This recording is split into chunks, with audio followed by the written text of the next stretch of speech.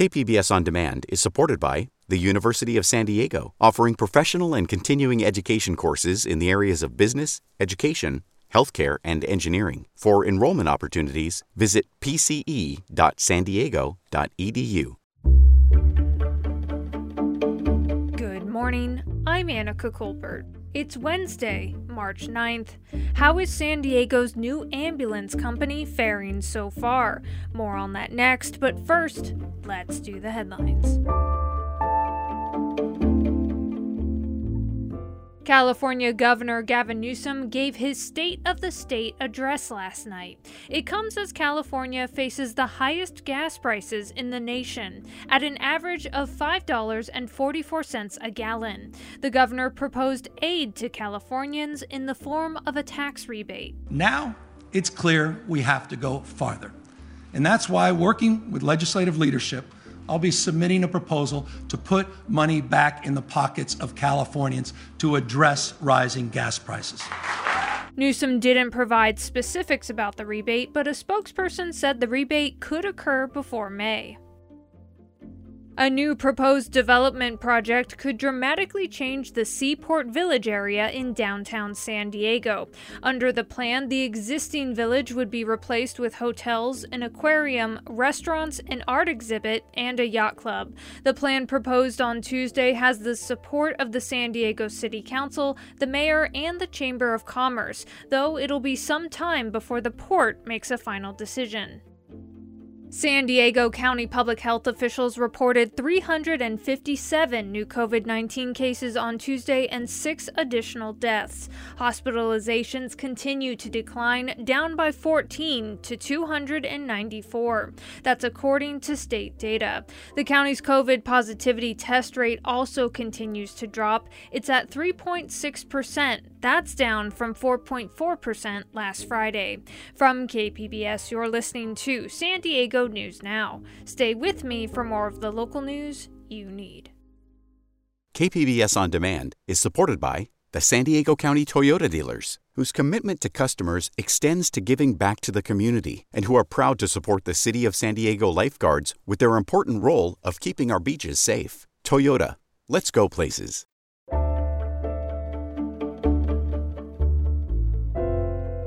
San Diego's new ambulance provider is getting its first progress report today. The City Council's Public Safety and Livable Neighborhood Committee will be looking at how operations have been going thus far. KPBS health reporter Matt Hoffman has more. Falck ambulances have been on the streets in San Diego full-time for about 3 months now. The company won the city's 5-year 911 contract after beating out the previous provider, American Medical Response. Falck promised more staffing and new life-saving equipment. The ramp-up process was challenging. Jeff Boehm runs Falck San Diego operations. The company spent 6 months building up before taking over just after Thanksgiving. He acknowledges that staffing requirements haven't been met yet. So I'll tell you, we're slightly below that level. It depends. It's day to day. Now, there's challenges to that. Boehm says the most recent COVID-19 surge complicated operations. Now, we just came on the other side of the Omicron virus, so that's really good, and our staffing's improving very well. But January was challenging. 25% of our employees were out at some time sick with COVID. Data from the city of San Diego over the last 3 months shows that Falck hasn't quite met their monthly staffing requirement. In February, they were about 8% short. In terms of the unit hours, we're working towards meeting the goal that we said we would meet, and we're in a much better position today than we were when we started. Fewer staff means some have to pull extra shifts, and the city is worried about busy crews and the potential for burnout. As we move through the contract, we continue to address the requirements, and Falck, as I mentioned, is making achievements with each of those requirements. Jody Pierce is the Deputy Chief of Emergency Medical Services for the San Diego Fire Rescue Department. She says the city runs the 911 system, with Falck providing ambulance transports. Each fire apparatus has a firefighter paramedic on it, and then the second medic is coming from Falck Ambulance. And again, they're providing the transport to the hospital from the incident, and that's where we work together to provide the service. The department says to their knowledge, everyone has gotten the care they needed, and Pierce says that Falck's 3-month report card doesn't show the full picture. I feel very good about, where we are right now in our contract agreement with them. Falck is following through on other contract obligations, like bringing in new ambulances. At least half of the fleet is brand new, and Falck says all the vehicles will be in by April. Brand new ambulances, you can never go wrong with a brand new ambulance. Mark Selepak is a paramedic supervisor for Falck. He's worked emergency medical response in the city over the last 22 years, which has seen many different operators. Rural Metro, SDMSE, AMR, and now Falck, Mobile Health Corp. Selepak says the ambulances come with new tech that helps first responders and patients, like power-loading gurneys. Save our back. It's also with the wing gurneys, it's more suited for our heavier patients, but one of the big factors in those gurneys is it prevents injuries. And it takes a lot of pressure off your back. It's also now just one person instead of sometimes 2 or 3. Eugenie Tuma is a 911 paramedic with Falck. She says ambulances also now have Lucas devices. They deliver automatic chest compressions. It's super easy to use, yeah. And then it'll basically start compressions. It allows one more person to do other things rather than compressions. It actually frees up 2 people. While they have new equipment, staffing issues are persisting. Falck reports that response times are at or near 90% across the city. We're really proud of our Falck employees, our paramedics and our EMTs that are responding out to the San Diego residents and making sure that we get there in as quickly as possible time as we can. And it's just been really under some tremendous strains in the last few months with COVID and folks being out ill, and they're just working really hard, and we're so proud of them, and I want the community to know that they're working really hard for them as well. Falck could be fined by the city if they don't meet contract requirements. The San Diego Fire Rescue Department says they will continue working with the ambulance company to deliver the highest level of emergency services. Matt Hoffman, KPBS News.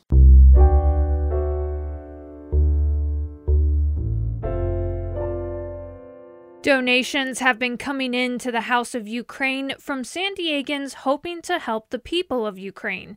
But it's no longer the only location where donations are being collected. KPBS reporter Jacob Ayer says another collection center is in City Heights. San Diego's House of Ukraine is working with other local organizations like Help Ukraine Now to try and help those caught in the ongoing chaos with the Russian invasion of Ukraine. Victoria Ivanova is a Ukrainian immigrant who's an active member with the House of Ukraine in Balboa Park. She says she's worried for her family, who lives in the Ukrainian capital city of Kiev. So I cannot just sit and cry. I'm trying to do everything possible to support my country from this side. Even if I'm not there, I'm still fighting. Ivanova says the biggest need right now is for medical and military supplies, which can be dropped off at their El Cajon Boulevard unit, which operates from 9 a.m. to 8 p.m. daily. For more information and ways to help, go to houseofukraine.org. Jacob Ayer, KPBS News. San Diego Mayor Todd Gloria launched the Bridge to Home program this week. The first round of the program combines local, state, and federal dollars to finance 7 affordable housing developments across the city. KPBS's Andrew Bowen recently spoke with Mayor Todd Gloria. Here's that interview. A competition for these public subsidies for affordable housing is always very intense, and there were some developers who applied but didn't get access to this funding. What made these 7 projects that are part of this initial round win out? I think a couple of things. First off, when you look at the communities where they're located, San Ysidro, downtown East Village, and other parts of our city, what you see is a nexus with access to high-quality public transit and other non-vehicle modes of transportation, as well as proximity to jobs. Also a balanced community. We have a project that we're funding in the community of Rancho Bernardo, which many folks often assume has no affordable housing. Well, this will actually help create some housing in that community that would be affordable to low and middle-income San Diegans. I think that's a good thing. So it's that proximity to jobs and existing infrastructure coupled with distribution around the city that I think was most attractive when we were selecting from those who asked to participate in Bridge to Home. Of course, you can't talk about housing without infrastructure, and the City Council today is hearing a report that found the city's infrastructure is more underfunded than ever before. San Diego would need an extra $4.3 billion over the next 5 years to fully fund its infrastructure needs. What does a mayor do with a problem of that magnitude? just keep moving forward. I mean, it is enormous. To put it in some context for your viewers and listeners, this is more than we spend in a year on our entire budget at the city. So it is enormous. That said, though, Andrew, some of this is driven by current circumstances, inflation that average San Diegans are dealing with, the city has to deal with as well. We also have the challenge of the Great Resignation and the fact that workers are hard to find. That drives up cost too. So there are some peculiarities with our current situation, this snapshot in time the council's looking at. But there are also some of our long-term challenges, which is that a lot of our city's infrastructure was built in the middle of the last century, and a lot of it is coming to the end of its useful life. So it's not a matter of a pothole here or a street resurfacing there, but it's a pump station that was built decades and decades ago that really can't continue to function. We need to replace it. It's those big ticket costs that are basically coming due now that we have to find a way to fund. Good news in all this, Andrew, is that we are making internal changes to try and be more efficient and effective with the existing dollars that we are given to maintain our infrastructure. And we also have the opportunity to compete for some of the dollars that are in President Biden's bipartisan infrastructure bill that will help us to address this crisis.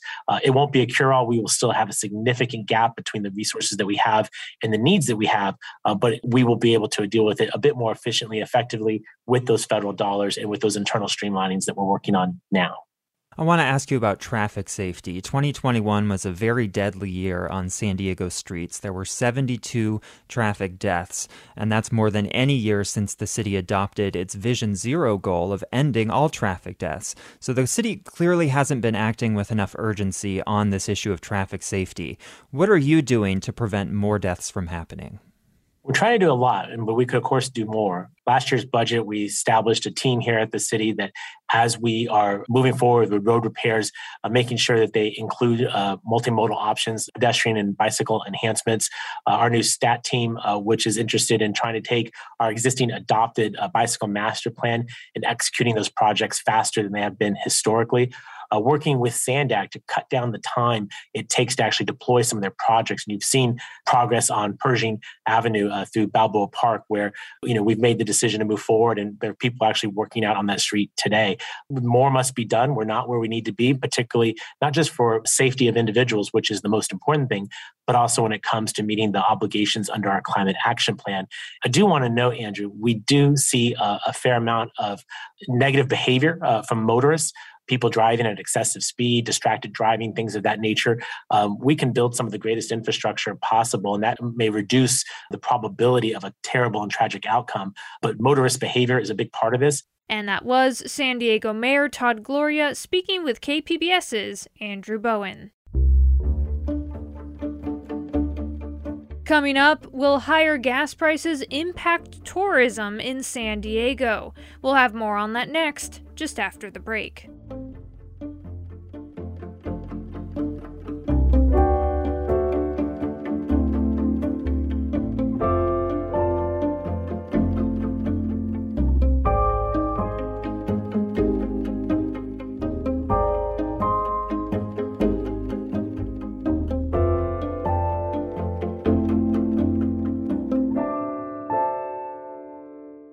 KPBS On Demand is supported by the National Conflict Resolution Center. Topics like political polarization and hybrid work policies can create workplace conflict. NCRC can help workplace leaders navigate divisive issues with the Culture, Communication, and Conflict Certificate. More at ncrconline.com.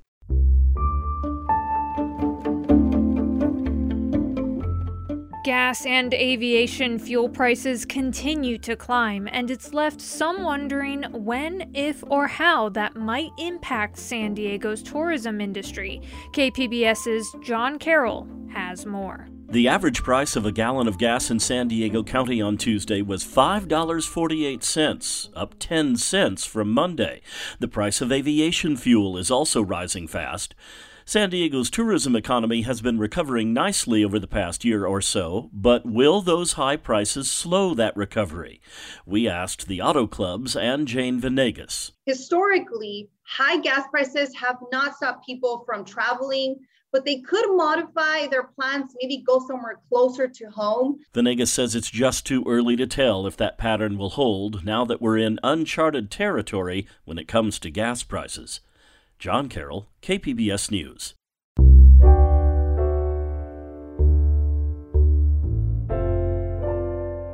Meanwhile, in the North County, a little bit of relief from the climbing gas prices came in the form of a mobile laundry trailer. KPBS reporter Tanya Thorne has that story. The Lived Experiences mobile laundry trailer rolled into MiraCosta Community College Tuesday. It's the first time the trailer's been to the Oceanside Community Learning Center campus. Oscarine Ortega, the group's founder, says laundry is a basic need that many students and community members can't afford right now due to the rise in gas and food prices. Having a free load of laundry saves them up $20, $40, and it just takes the burden off them. So just having to save space, saving that extra bucks in their life, it's helping them out big time.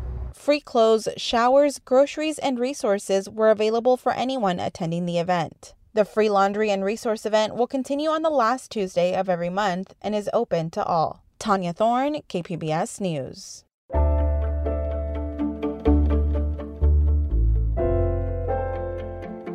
Now on stage at the Old Globe is a new play called El Borracho.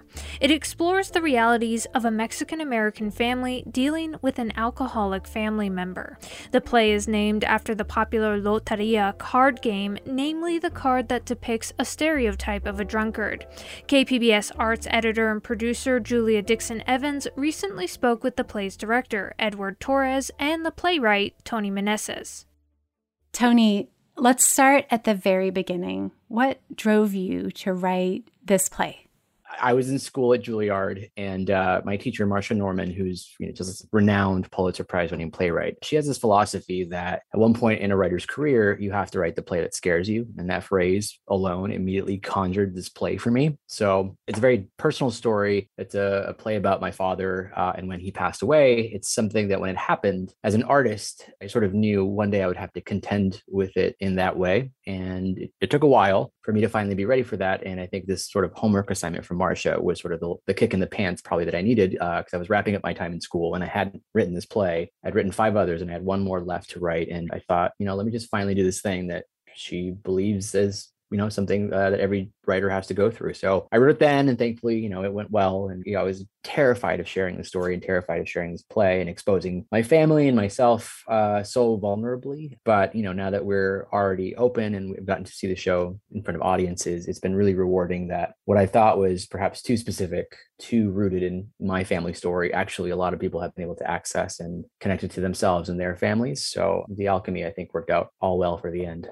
I love that. And as you sort of mentioned, this story revolves around a single family. And there are just 3 characters in the whole play, a divorced couple, Alma and Raul, who moves back into Alma's house when she begrudgingly agrees to take care of him. And there is their adult son. So Tony, can you tell us a little bit about the dynamic between the 3 of them? In the play, what felt important to me, the son character is, a little bit my proxy, my stand-in in the narrative. And I just didn't want to center that character too much, his point of view into being there and the relationship and the family. So what felt really important to me was to actually root it in the couple, in this estranged couple and this, divorced couple, and the parents of this young character. And that for me is the mileage of the show. So, it removes, I think, my own accountability and my own subjectivity of what happened. And I feel like I haven't seen that dynamic. I think we've seen narratives of like coming home stories where it is the kid or the young child that comes home and you see the world through their eyes. So I thought to flip that narrative and actually tell it through the ones who are home and what they experience in that story.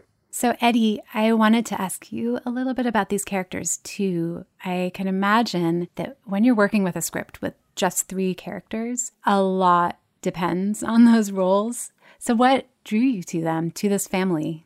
Well, I think one of the really lovely things about this story, and yes, it's a personal story for Tony, and that is already, for me, fascinating. But I think also I was able to draw on my own personal experiences from my own parents as well. So it made the story really universal. So the characters were very intriguing and kind of stood out to me because of the way Tony had laid those characters out. Raul is not your mean drunkard by any stretch of the imagination. He's actually quite charming and quite wonderful when you see him. the son is also someone who is very warm and genuine and someone who really cares about his parents. Alma is someone who is also very stern. She reminds me of my mother and my grandmother and all the matriarchs in my family who were very, very stern, but loving and caring, but very disciplined and very centered and focused. And so I was like, wow, this is not too far from my own family. And so the task was to find a set of actors that would embody that, not just within the physicality of the characters, but also within the narrative that Tony had set forth. So it was a lot of fun looking for these characters. And then actually when you find them, then it's a whole nother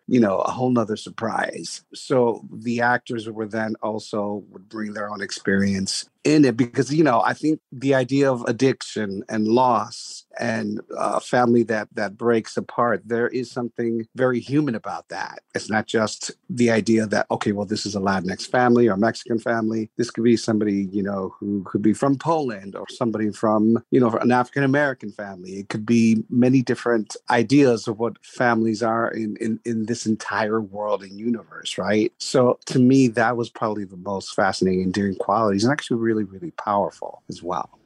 And I wanted to ask a little bit more about that and Latinx stories and how they're underrepresented in American theaters. Eddie, it was about 30 years ago that you co-founded Teatro Vista in Chicago, and that company has been working to change that.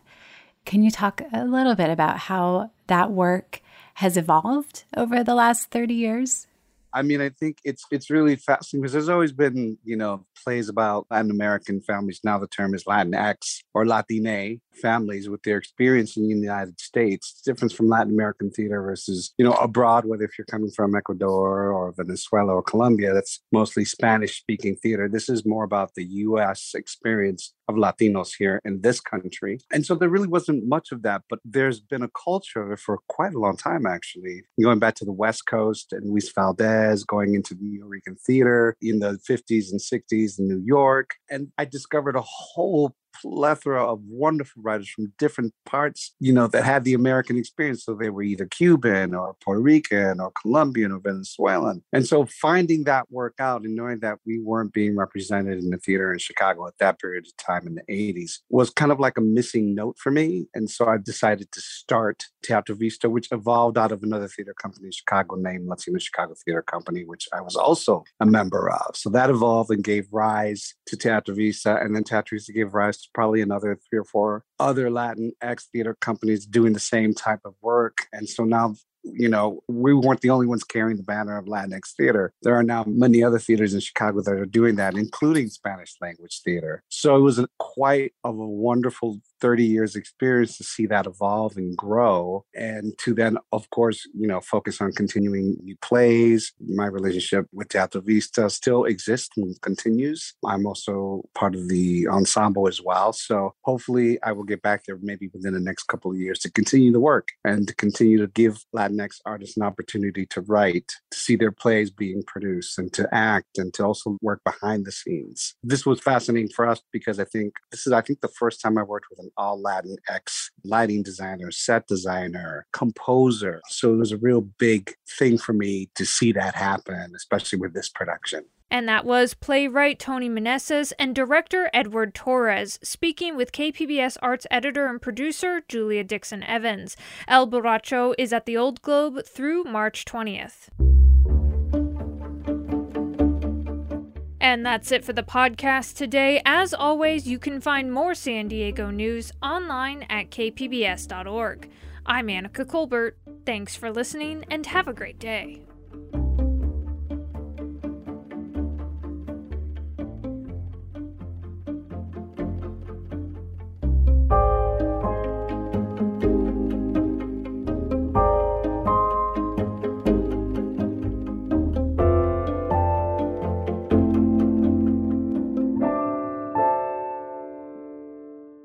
KPBS On Demand is supported by UC San Diego Osher Lifelong Learning Institute, hosting an open house to learn about the upcoming classes and seminars, member benefits, and meet the volunteer leadership team. Saturday, March 30th. Registration at extendedstudies.ucsd.edu/OLLI.